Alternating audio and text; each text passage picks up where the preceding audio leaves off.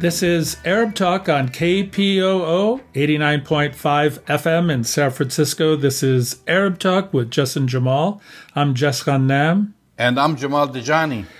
This is Arab Talk from our sheltered-in-place, COVID-inspired locations in Northern California to our listeners and viewers from the Bay Area and to all over the world.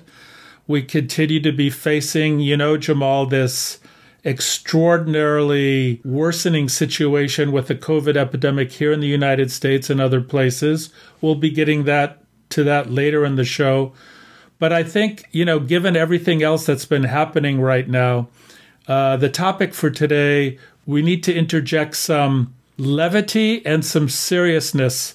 And thankfully, we have a great interview with the Palestinian-American comedian Amer Zaher, basically from my hometown, from around my hometown. And he's an attorney and a comedian and a social commentator. And he's got a lot to say about what's happening right now, especially with the presidential elections and what Arab Americans should be doing.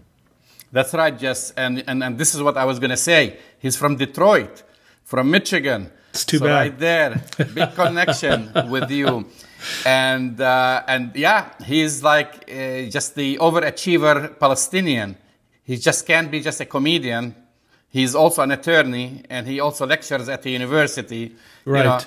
That's the story of our life. But he's going to be talking about important issues, starting with, because this year, the year 2020, every 10 years, for those who don't know, the United States conducts a new census. So right. The last one was in 2010, now 2020, and yet again, Arabs do not exist on that census. We're still under other, and he has a funny TEDx talk about it and other, of course, stand-ups. Let's watch this clip, and then we'll go to his interview right away. And they have these questions: what is your race? And they ask you, look at all these boxes here, white, black, all these boxes. Everyone has a box. Samoa, Guam, Fiji, all these boxes. But we, Arabs, we don't have a box. I wanted to check one of these boxes. I almost checked the black box. Because Arabs were very similar to black people. We get profiled. We get blamed for stuff that we don't do. We scare the hell out of white people. We have big families and Sunday dinner and lots of cousins. We do all that kind of stuff. Like the way you know you're one of us is if your family's so big that you're older than your uncle. Like if you ever took your uncle to Chuck E. Cheese, you're one of us. Joining Arab Talk from his shelter-in-place in Detroit, Amer Zaher. Amer is an Arab-American comedian, speaker, writer, academic, and adjunct professor at the University of Detroit Mercy School of Law. Welcome to Arab Talk, Amer. Thanks, Jamal. That's a long introduction. I mean, when I talk, is this an Arab way? You cannot be just a comedian, but you have to also be a lawyer and a professor? Well, my mom still tells people that I'm a lawyer, so she hasn't fully accepted that I'm a full-time comedian. But we Palestinians, we always are dabbling in many different things at once. We never know when it can all be taken away. So we are always doing everything. Yeah, I know, because I told my parents when I came to this country that I was going to engineering school, and then I ended up to be a journalist, right? So. Listen, I know that you recently completed the production of your first documentary film, We're Not White, a comedic and informative approach to the Arab American struggle to get a box in the United States Census form. Now, this is close to my heart because 10 years ago, I was on the San Francisco Human Rights Commission and also on the Complete Count committee for the U.S. Census, and we made recommendations to then the Obama administration that in 2020, and it actually was a compromise that they will add a MENA category, for Middle East and Northern Africa. It wasn't an Arab because they wouldn't say, no, we got to include a bunch of other nationalities within this box. And then now we find out, I don't think this will be the case this year. So why is this so important to Arab Americans to be counted basically in the U.S. Census? Well, look, when it comes to the census and race sort of relations and these kinds of things between the government and communities, data is everything. And so right now, we have to guess as to how many Arab Americans there are and where they are.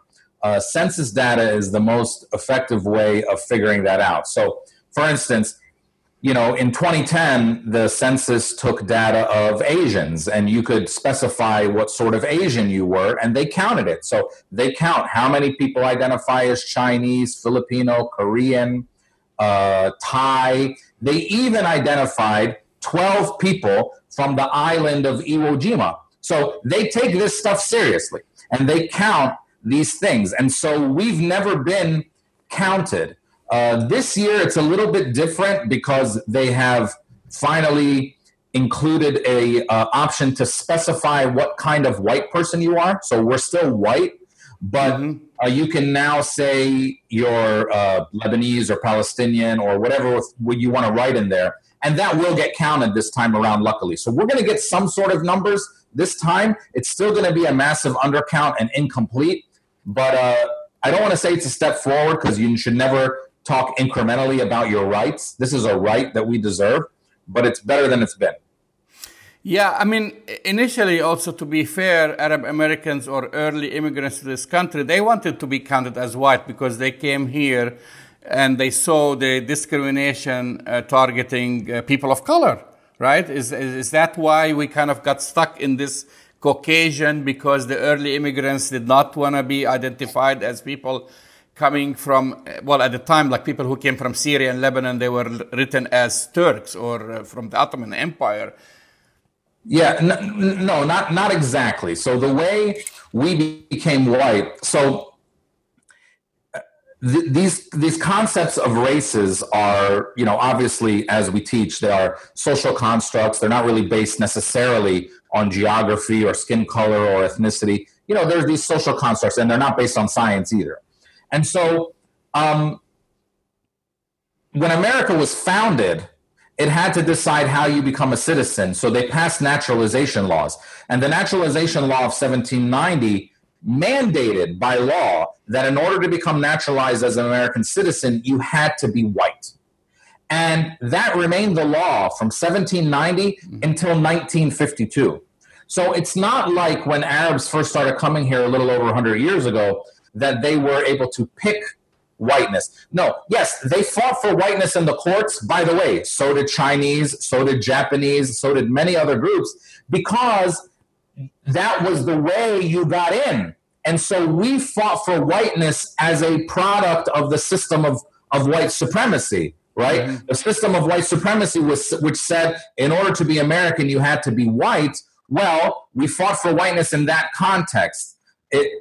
Whether or not people really thought they had a sort of racial affinity with traditional white people in this country, we don't know, but it doesn't seem that was true at all. And so courts struggled with the question of whether or not Arabs, or at that time they called them Syrians, were or were not white, and courts went back and forth and eventually decided that because, and literally these were the reasons, because we weren't that brown, okay, and because we were Christian mostly at that time, they were heavily Christian at that time, right, that they were able to win whiteness. But this is all because the first naturalization laws of America were built on the notion of white supremacy, that whiteness equals belonging in America. Yeah, you're absolutely right. So it looks like, I mean, the census happens every 10 years. So they've kicked the can another 10 years, right? So every time we kind of like fight this battle, it's going to take 10 years to win it. So we're not going to be counted really till, even if we win it, like let's say it will be 2030 before Arab Americans are counted. Yeah, before we get another census count. Now, what we're encouraging people to do this time is to check white if you want to, or you can also check other and write in your country, and we're going to get counted in those items this time around. So we're encouraging everybody to check. I'm encouraging people personally, check other, because we're not white. Check other and write in your country, or if you want to write Arab, but I really encourage people to write in their country of origin. But we're still going to fight for a designation that represents our community. I agree with you that MENA is not really the best designation. Arab American would be much better, but maybe we can get something that says MENA and or Arab American, something like that. But even getting it before 2030, way before, even if we got it next year, would be beneficial. Yes, the census is not till 2030, but there's so many federal programs and federal designations that fall from these racial categories that are made by the Office of Management and Budget, which the census uses. So that could include counting of hate crimes, that could include federal contracts that are granted to minorities, all kinds of benefits that we would get even before the next census. So we should be fighting for it every day. And even if it comes the day after this year's census, it would still be a benefit for us.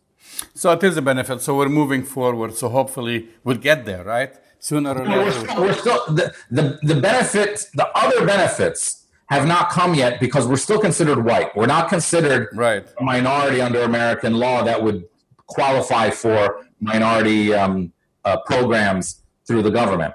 And so that is still a fight that we have to have. We're still white under law. That hasn't changed. What's changed is for the first time they're counting specific white people. So the census used to just say, check white, you check this box and everyone's white. Now they're saying white, please specify. And they've always said, please specify for other categories. They've never said it for white. So now we're going to find out in 2020 how many people in America identify as Italian, how many identify as Irish, and how many identify as Lebanese, Palestinian, Syrian, Egyptian, Moroccan, whatever. So finally we're going to get, but it's going to be a massive undercount for our community because I think it's going to be confusing for a lot of people. Well, hopefully this changes very quickly. And what I like about your skits and stand-ups and whatever is that you always have a message. It's not just like funny to be funny. Like when you talked about this, like really made me laugh. Like, you know, it just makes you think about, you know, your uncle, your brother, your father, and so forth for many people about these topics. And recently, you know, like so many people forwarded to me this short video, I think 4 minute video that you put out on YouTube. And and it was very timely because now, you know, July 1st, right, was supposed to be that when Benjamin Netanyahu would start implementing his so-called plan of annexation, basically annexing huge parts of the West Bank to Israel with the Trump administration's blessing. So he had this video with the title, Palestine Fully Furnished, أخذوها مفروشة, was hilarious, I have to tell you that. And so to our listeners on KPO San Francisco 89.5 FM, and of course on our viewers on YouTube and Facebook, explain what do you mean by Palestine fully furnished? Well, it comes from something that my mom has been saying. My mom, who's a Palestinian refugee, and my dad as well, both kicked out of their homeland, comes as from a saying that my mom has said for a long time in Arabic, which, as you said, is أخذوها مفروشة, which means they took it fully furnished. And what does that mean? You know, a lot of times we've heard for a long time sort of the Zionist Israeli propaganda that they came to a land without a people for a people without a land. And as we Palestinians know, nothing could be further from the truth, right? We Palestinians had built for hundreds of years and through different kinds of rule, Ottoman rule and British rule and all kinds of rule, a very vibrant civilization. And that included, you know, lots and lots of obviously educated people and artists and also lots of infrastructure and all these kinds of things. And so Israel didn't swoop into some empty desert and start some civilization from scratch where there was no people. If they did, then, you know, we Palestinians wouldn't care. But the truth is, they made 800,000 of us refugees in 1948. Those people have turned into about 5 million around the world today. And they literally moved into our houses. I mean, literally moved into our fully furnished houses. Sure, they built other stuff too, but they literally moved into our fully furnished houses. They literally took over the airports that were in Palestine before, and the railways, and the apartment buildings. And as a result, what happens is their culture has become Arabized in many ways. So they end up using our words and eating our food. Why do they eat hummus in Israeli restaurants? Because أخذوها مفروشة. Why do they say Arabic words in Israeli slang? Because أخذوها مفروشة. Those words were already there. And this is a great parallel in a larger way to America, right? We look at America, white people who came here as settlers also أخذوها مفروشة, because, it's really simple here. I mean, here we have, 50 states, and only like 15 of them have white names, and it's all the colonies. And they're named after stuff in England anyway, Georgia, Carolina, kings and queens, Georgia, Carolina, Virginia, Maryland, or stuff that existed in England, New Hampshire, New York, New Jersey. But all the rest of the states in America, the other 35 states, have Native American names or Spanish names because they already had names, okay?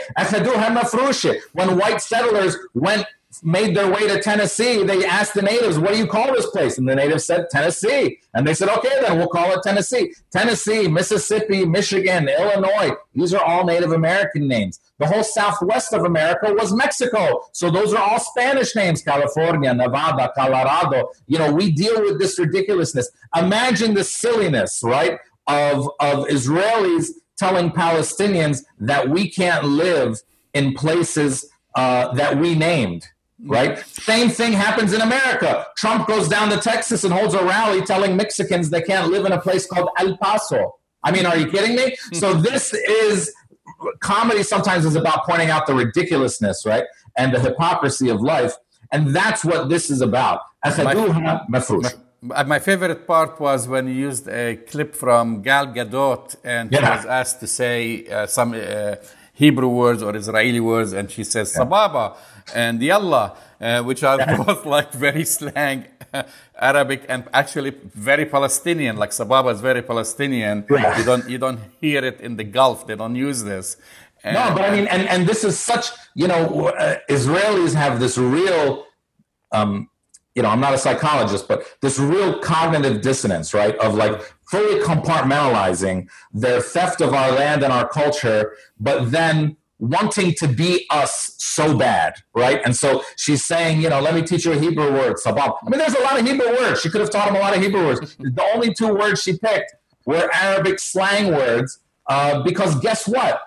As I said, the land of Palestine was fully furnished with language too. It was fully furnished with all kinds of stuff. And so when you watch Israeli shows and they talk to you about how the Israeli locals and natives love their hummus. I mean, give me a break. When they call falafel Israel's national snack. Yeah. I mean, let's just be honest. This is what pisses off, Palestinians. We've dealt with a lot of stuff. Steal our land.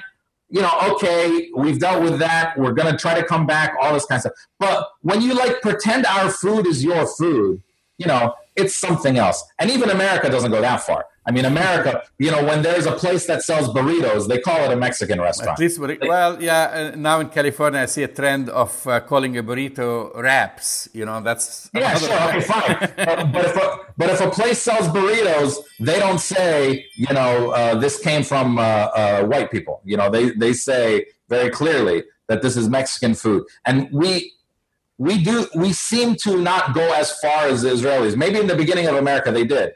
But we seem to not do that. And so there is this real dissonance in Israeli society of denying Palestinian existence, denying who we are and our claims to our homeland, while celebrating the parts of our culture. Another part of that video was the clip of a Russian, she's originally Russian, a Russian-Israeli singer singing a Farid Al-Atrash song in Hebrew, I mean, just like one of them, Farid Al-Atrash is one of the kings of Arabic music, and they just sing it on stage like it's normal. I mean, and I don't blame them. Arabic music is awesome, but I mean, they're claiming it. That's the problem, right? Appropriating it. That's the thing. It's like cultural appropriation. It's not cultural appreciation. It's not sharing.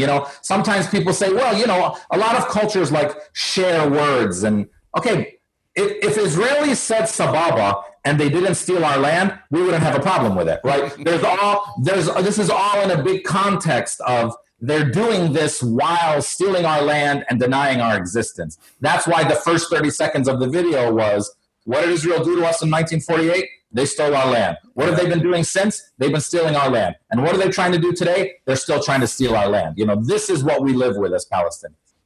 I want to shift gears here a little bit because I know you've been active on the political front. You served as a surrogate for presidential candidate Bernie Sanders. Yeah. And now, of course, we know that's going to be Joe Biden versus Donald Trump in November. And many, if not at least most Arab Americans that I know personally, wanted Sanders. They were behind Sanders. And I know there were a lot of supporters, which really kind of debunks the myth that Arab Americans won't vote for a Jewish candidate, right? I mean, that was like the great things about it. So it was a big disappointment to Arab Americans because of Sanders' early withdrawal. I mean, now, do you think that Arab Americans will support Biden? Because we know they're not going to vote for Trump, or at least I hope that they won't do that. Well, I think that, look, obviously the majority and probably the vast majority of Arab Americans will vote for Joe Biden, assuming he's the nominee when this is all and done. The vast majority of Arab Americans will vote for Joe Biden, but that's not the question. The question is, with Bernie Sanders, we saw it here in Dearborn in the Michigan primary. Bernie Sanders won 85% of our vote against Joe Biden, and we had higher turnout. So the question is not, will Biden win the majority of our votes? I think he will. That's probably clear. The question is, will people be energized to go out and vote for him? And Biden, look, the reason that Arab Americans went out and voted for big numbers for Bernie Sanders was because of Palestine, because of the stuff he says about Palestine and foreign policy. Yes, we agree with a lot of the other stuff, but the reason we were energized was because of the stuff that he said about Palestine. Biden is like the polar opposite of that. So do I think a lot of Arab Americans will go and hold their nose and vote for Joe Biden? Sure. But there's two problems. The percentage won't be as high as if it were Bernie Sanders against Donald Trump. And more importantly, probably the turnout and the enthusiasm won't be as high as if it was Bernie Sanders against Donald Trump. Because Biden doesn't just have a iffy history on Palestine. He has a terrible, terrible history. And so what I've always said is, like, Bernie wasn't perfect on Palestine, but he changed the conversation in a fundamental way at the top of national politics. Biden is openly hostile to us, right? He has a history of being openly hostile to Palestinian rights and our claims to self-determination. He's a darling of AIPAC.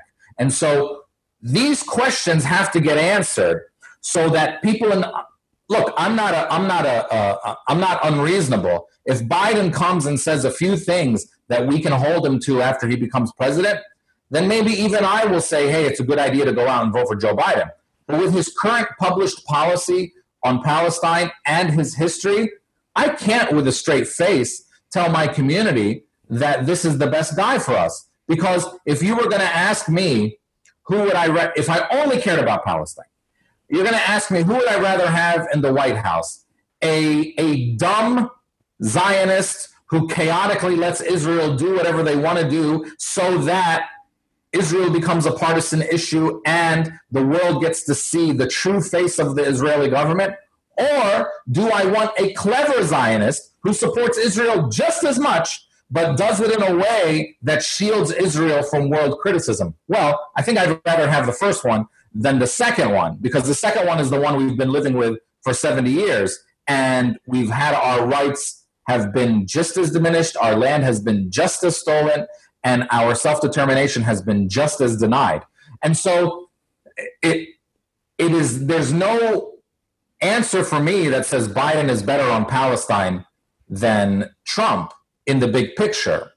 There's been so much mobilization around Palestine in the last 4 years, especially in the Democratic Party, that's directly because of the election of Donald Trump. Without Donald Trump, there's probably no Rashida. There's probably no Ilhan Omar. All of these things have happened because of Donald Trump. So the question is, can these things still happen under Joe Biden, who, okay, on many other issues, as a progressive, I can say he's objectively better than Biden or than Trump. But on Palestine, is that true? I'm not sure of that at all. You're absolutely right. I mean, Biden, he once said that you don't have to be Jewish to be a Zionist. And this is actually, I think, when he was campaigning with Barack Obama, or before that, years before that. Mm-hmm. And so I don't know, what do you think can he do to kind of reach out to the Arab American community, considering, Michigan, it's very important. That's a concentration of Arab Americans there. He needs every single vote.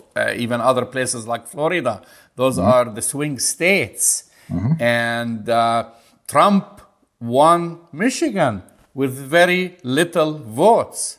10,000. 10,000 is just like one little neighborhood in Dearborn. I mean, Florida. We have a lot of Arab Americans in Pennsylvania. That's another swing state. We have a lot of Arab Americans in Wisconsin, not as much as, but these states were won by 10, 20, 40,000 votes.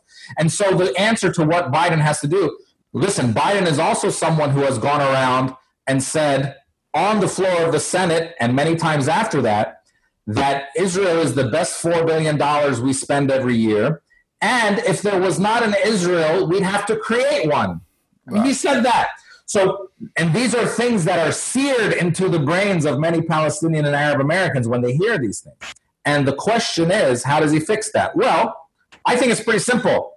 Because again, I don't think Bernie Sanders said anything revolutionary or radical about Palestine. He simply said, if you're going to talk about Israeli rights, then you have to talk about Palestinian rights. If you're going to talk about this, we have to keep in mind the dignity of the Israeli people and the dignity of the Palestinians. We have to keep in mind the humanitarian costs of the blockade in Gaza. Like, these are not radical things. Okay? Bernie doesn't go nearly as far as you or I would go in talking about Palestine. However, he changes the conversation in a way that includes our voices fully and in a way that recognizes our humanity.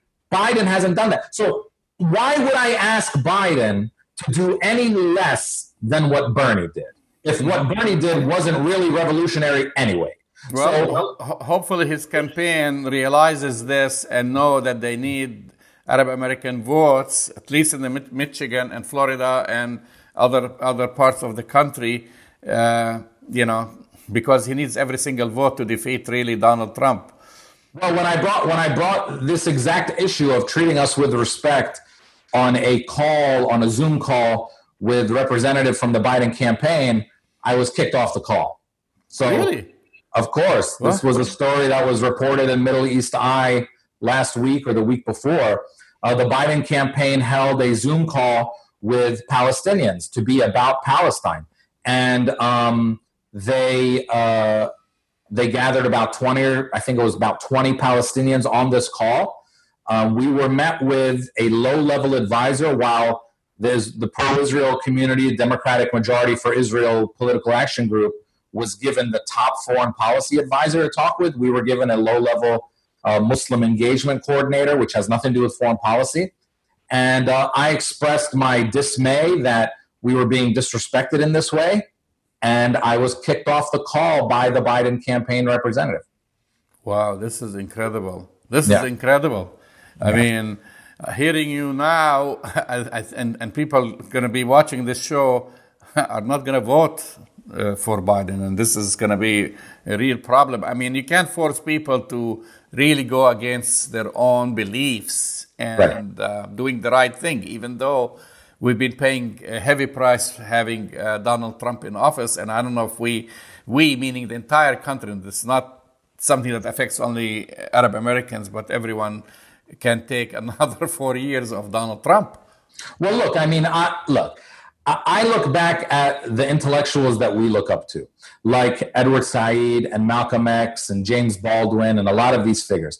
Do you think any of them would have said, Donald Trump is an existential threat to the American way of life, and so we need to get rid of him under any circumstances, and Joe Biden is the answer? None of them would have said that. They would have said Donald Trump is a product of the corrupt system we've been living with for a very long time. and we need systemic change. Joe Biden is not systemic change. The problem is, if Biden wins, there is going to be this celebration, right? We defeated evil, the nightmare's over, all this BS, and Palestinians and our issues will get thrown under the bus very quickly, because we are still the one red line that politicians in the establishment don't cross. And that scares me more than anything. Trump, on the other hand, gets people to rally against Israel, gets people to see what Israel is really doing.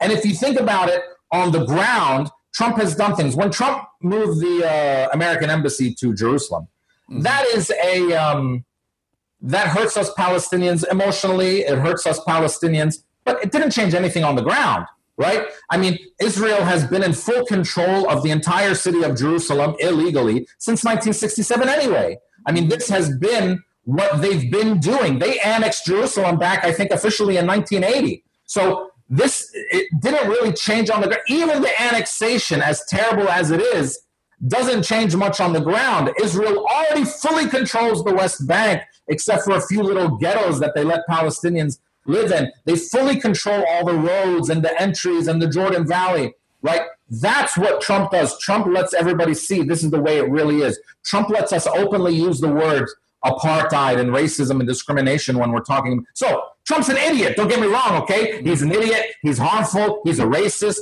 All of these things. But he mobilizes us in a way that if Biden wins, I can see how it would be a victory for Black America. I can see how it would be a victory for Latino America. I can see how it would be a victory, but it's hard for me to see how it would be a victory for Arab America or Palestinians, especially when it's clear that we're going to get thrown under the bus. Because Trump and Biden are going to be on a stage one day, and they're going to be talking about foreign policy, and the issue of Palestine and Israel is going to come up, and Trump is going to say, I love Israel, and this is what I've done for them. And guess what Biden's going to say? I love Israel more than you, and I loved Israel for 40 years, and I just think we should do it in a little different way. But of course I love Israel and the security of Israel and shared values and the Jewish, like all the stuff that makes us go, ugh. And so when he does that, how am I, with a straight face, supposed to go back to my community and say, look, you need to vote for Joe Biden because he's not Donald Trump? That would be dishonest. And that is not something I think any true thinkers or leaders in our community should say. Well, on that sad note, I want to thank you for coming on the show. Everything you've been saying is really fantastic. I really enjoy watching you, and I recommend to people to go to your website, amerzaher.com, where they basically can catch up on the latest news. And I know it's been difficult now. We got to do it from home. And that's another thing we didn't talk about, basically the whole coronavirus thing. So thank you. And hopefully we can have you again on the show soon. Thanks, Jamal. And don't forget, your listeners out there, Jesus is one of us. Sorry, I always have to say that. Jesus is Palestinian. He didn't look like Brad Pitt. He probably looked like, a slightly younger version of Jamal. Okay? So for everyone out there, Jesus was one of us.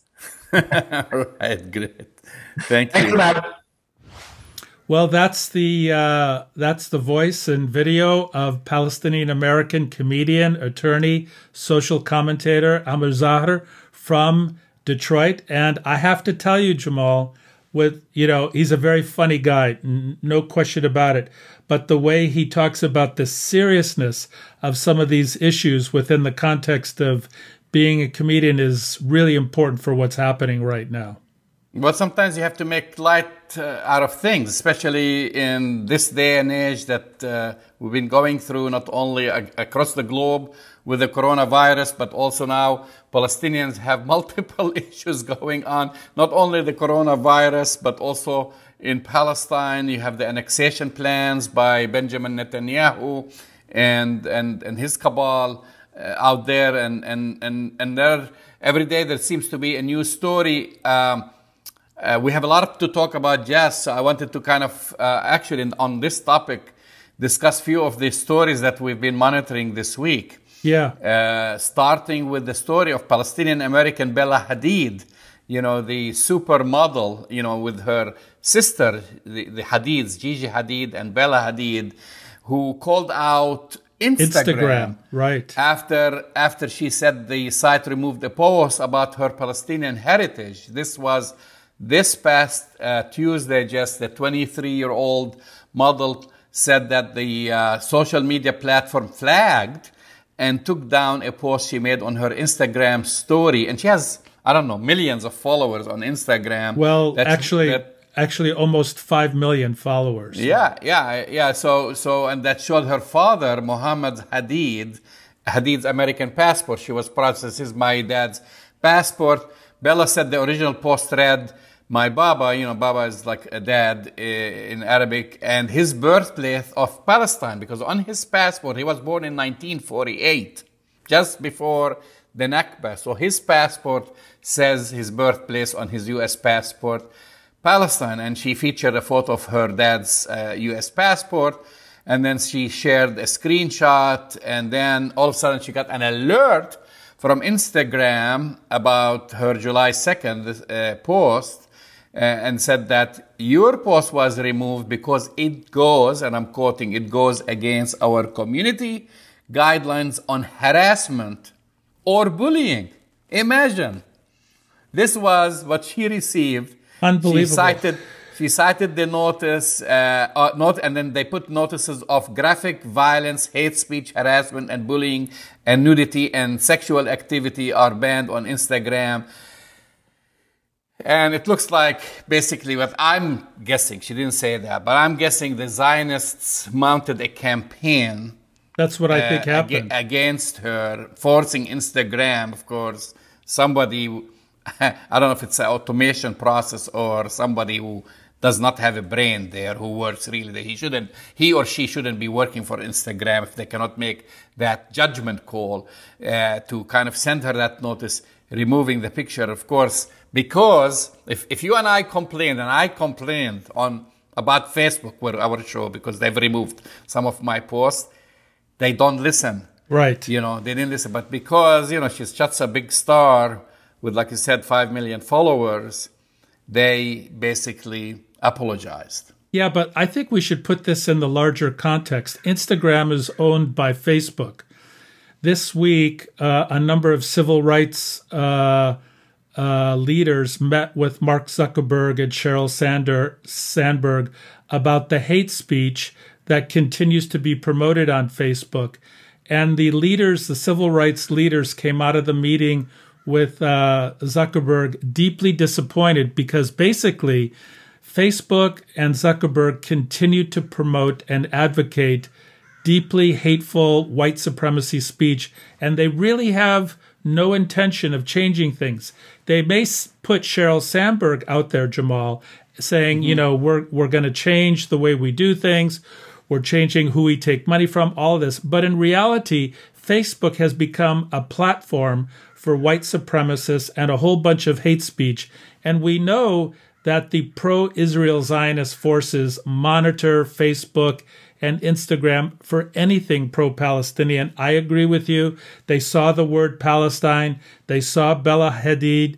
They saw the fact that she was proud of her heritage and proud of her father's nationality. And they wanted to make sure that, here we go again, Jamal, somehow erase Palestine from the consciousness of the reality of the world. So shame on Instagram, shame on Facebook, shame on Zuckerberg and Sandberg. These are the things that have to be confronted in the era of what's happening right now. And, we have to give Bella Hadid an A+, because her response, you didn't read the whole response, Jamal, but her whole response was amazing, and, we have to give her a lot of credit.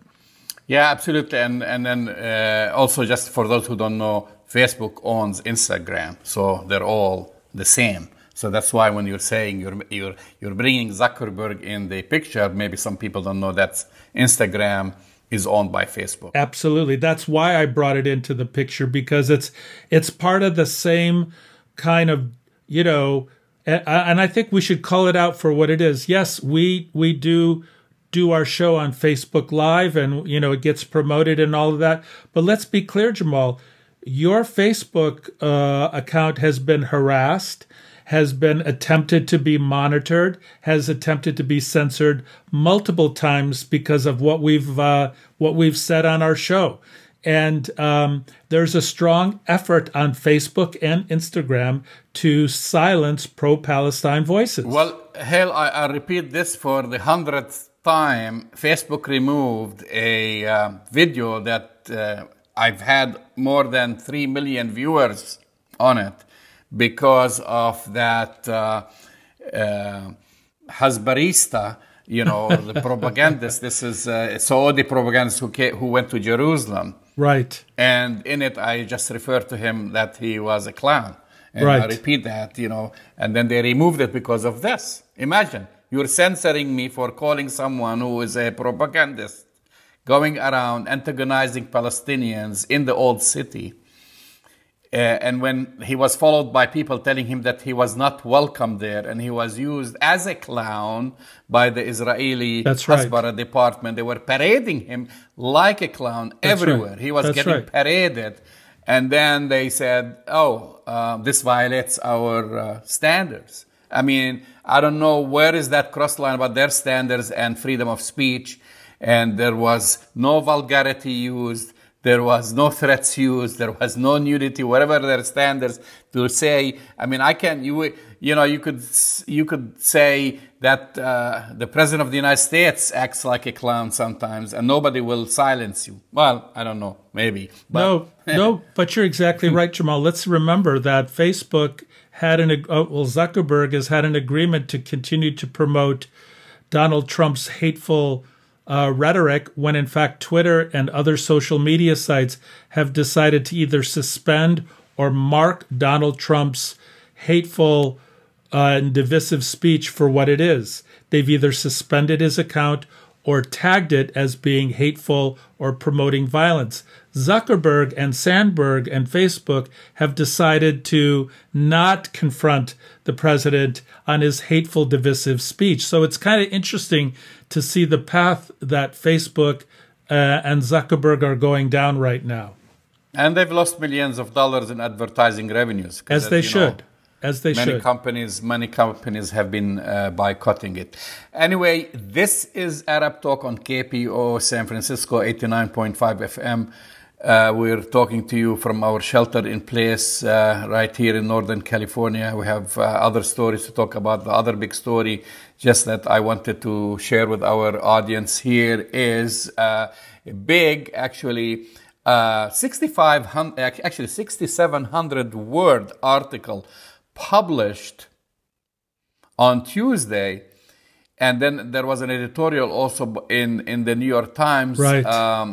Also published by the Jewish Currents editor at large, Peter Beinart. Right. And he's well known. He appears on CNN, other networks, basically talking about making the case that we've been talking about for years, and I've made a whole documentary about it in 2005, which is the case for a binational Jewish-Palestinian state in the area between the Jordan River and the Mediterranean Sea, which is really the West Bank and 1948 Palestine. That's right. And Gaza. And he has been a major advocate for the two-state solution for many years. This is many years, and he has been actually coming around little by little on some, because he's a big supporter of Israel, and he says that I support Israel, but now he's coming to finally to the conclusion, both talking about Zionism and there's many quotes. I'll use one of the quotes he wrote. He says, "The painful truth is that the project to which liberal Zionists like myself have devoted ourselves for decades, a state for Palestinians separated from a state for Jews, has failed." And then he adds, it's time for liberal Zionists to abandon the goal of Jewish-Palestinian separation and embrace the goal of Jewish-Palestinian equality. Well, that's a big step, Jamal, for Peter Beinart. But my question to you and to Mr. Beinart is, you're a bright man, Mr. Beinart. Why did it take you 20 plus years to come to the painful realization that Israel has been stealing Palestinian land and practicing apartheid and oppression? What brought you to this painful realization 20 years after you've been promoting this kind of hateful apartheid practice that the Israelis have been engaged in? Is it the annexation, Jamal? Or is it the fact that Netanyahu hitched his wagon to Trump, and now Trump's star, is looking pretty dim right now?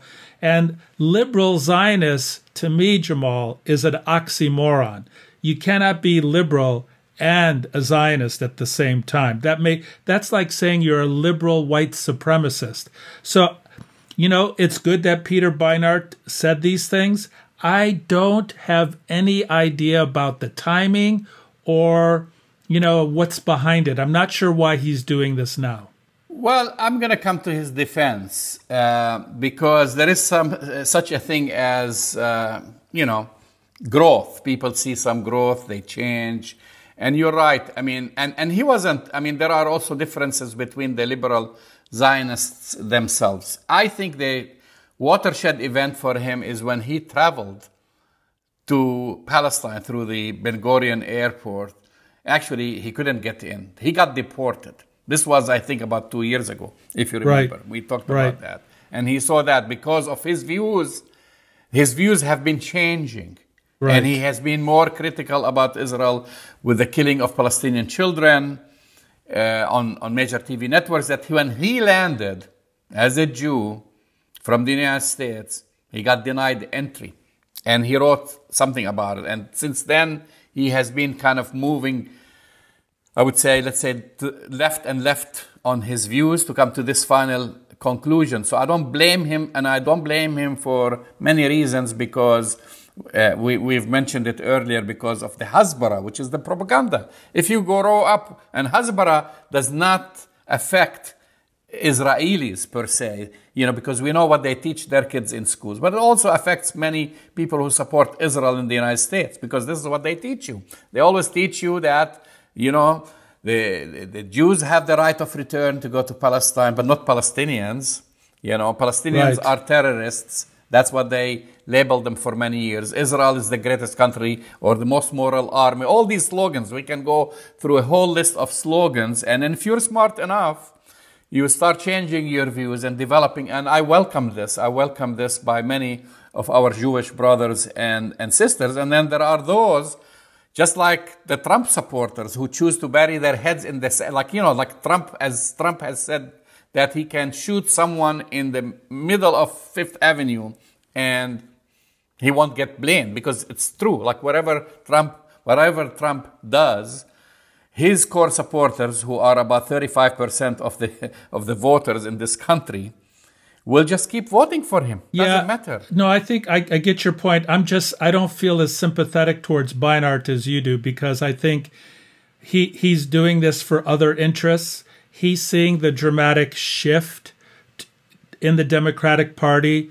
He's seeing the demographic change in the United States. He's seeing the changes in people's opinion about Palestine and the negative opinion people associate with the oppressive apartheid practices of the Israeli government. So, okay, we give him some credit for publishing this, but at the same time, I should add just also, I didn't mention that he is under tremendous attacks. Yeah, of course. By the hardcore Zionist writers, journalists. Recently, I read some tweet by Jody Rodren. You remember her? She was the bureau chief, the New York Times bureau chief. Right. In Israel. So-called, she writes to him, so-called neutral journalist. Neutral, just as neutral as her predecessor, who I forgotten his name, but I do remember that his son served in the Israeli army. Right. And she wrote, the problem with the one binational state that Peter Beinart proposes in the New York Times opinion today is that the vast majority of Israeli Jews don't want to live in it. A Jewish home that is not a Jewish state is not what they built She write built, like Palestinians don't exist. Moved to inherited. So this is the mindset inherited. Like when you steal someone's home, like the money homes that we know that my own family lost and other millions of Palestinian families lost their homes. She calls inherited for people to come from Poland, from Russia, from the Ukraine. I mean, it's one thing to say, well, they immigrated to because, they had to escape violence and the Holocaust in Germany and in Europe. But she said inherited. Inherited what? You don't inherit someone when you ethnically cleanse them out of their village and from their homes. And then they said then they built. Yeah, they built on top stolen land of Palestinian ruins. That's right. And so all that people have to do is read the writings of Israeli writers and historians like Ilan Pappé. He has it documented in the ethnic cleansing of Palestine, right, and many other writers. But so he's under a lot of pressure. Okay, but frankly, he should be under attack from for lots of reasons. But if he's going to be attacked by kind of not so liberal Zionists, then he needs to defend his position against Israeli apartheid. He needs to defend his position against the practice of stealing Palestinian land, against, how Palestinians continue to live in an apartheid state. Go the full distance, Jamal. He's gone to full. He calls it the way it is. He calls it apartheid, basically. That's what's happening. Okay. That's why he said he said that these are the conditions. We cannot go on continue burying our heads in the sand and pretend everything is hunky-dory. He's just saying that. I still think, Jamal, that you're still a little more sympathetic to Mr. Beinart than me, which is fine. We could have different opinions. And I just don't understand how you can call out Israeli apartheid and still call yourself a Zionist, because at its core, Zionism is an apartheid practice. So, good for Peter.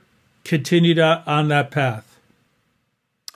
And moving to the last story, and then we should get a quick, if we have time, update on the coronavirus. But quickly, also another story is that now the numbers of congressmen and women and senators who are opposing the annexation plans, the number has increased. And now, last week, a group of 13 Senate Democrats filed an amendment to the fiscal year 2021 of the National Defense Authorization Act, the NDAA, to prohibit Israel from using U.S. security assistance funds for the annexation of parts of the West Bank. And guess what? Who opposes this? AIPAC. Oh, what a surprise, Jamal, that AIPAC would oppose this.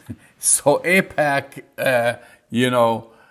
which, by the way, I said the amendment was spearheaded by Senator Van Hollen, a Democrat from Maryland. So now, and then he was joined by Senators Elizabeth Warren from Massachusetts, Bernie Sanders, Vermont, Chris Murphy from Connecticut, among others. Where's Chuck Schumer, Jamal? I don't see his name as a supporter to this amendment. Oh, really? Actually. Yeah. Okay. So now the leadership, AIPAC, they are fuming around the mouth. I mean, think about the audacity, Jess. They want not only U.S. taxpayers to pay and support Israel the $4 billion for arms, etc. They want basically U.S. taxpayers to foot the bill for annexation. Exactly. I mean, this is the least, Jamal, in my humble opinion. This is the easiest thing for a politician who wants to pretend to be progressive, who wants to pretend that they believe in justice. This is the easiest amendment to support. Basically, doesn't say it's not condemning the apartheid practices of Israel.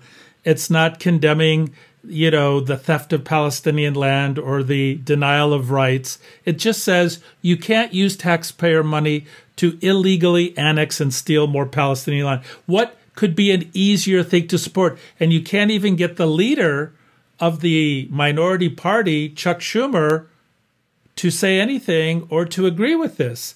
And the fact that there's only 13 senators is very disturbing. Well, we'll keep watching to see if the numbers will rise from the Senate and also the Congress, because I think now, last week we talked about 90. Right, I think it's over 100 now. 120. So we'll see if this has any changes. Okay, just really quick. We have about a minute. Just we want to know the latest update. Okay, on let me give you the coronavirus. I don't know why we save it for the end, Jamal, but we have 3 million people in the United States who have tested positive now for the coronavirus, and we believe that probably underestimates the reality of the exposure by probably another 30 million. Basically, the long and short of it, Jamal, the situation is out of control. We're in a crisis. We're losing control of the spread of the coronavirus. Some states like California, Texas, Arizona, and Florida are at and I'm talking about Southern California, are at such critical levels that they run the risk of being totally unable to contain it. 40 states right now are on significant increases. And basically what we see, Jamal, is that the failure, it's not even a failure of leadership of the Trump administration. We're talking about bad leadership.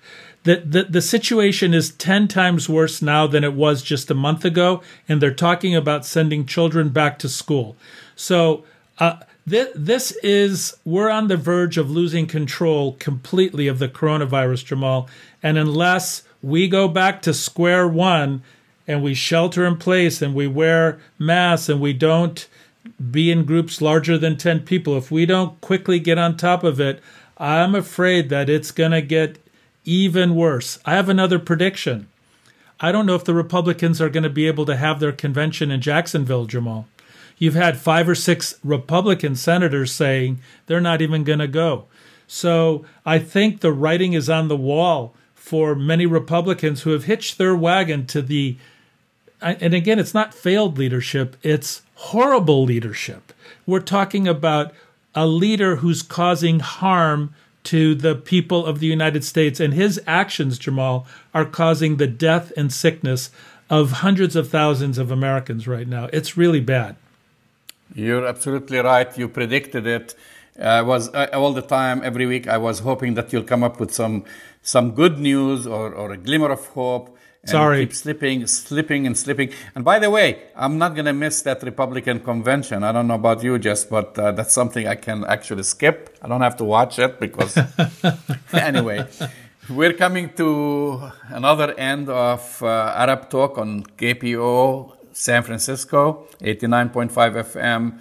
And we thank all our viewers and on YouTube and Facebook. Go to our website, arabtalk.com, for the latest updates and our podcast. Talk to you next week. We'll see you next week.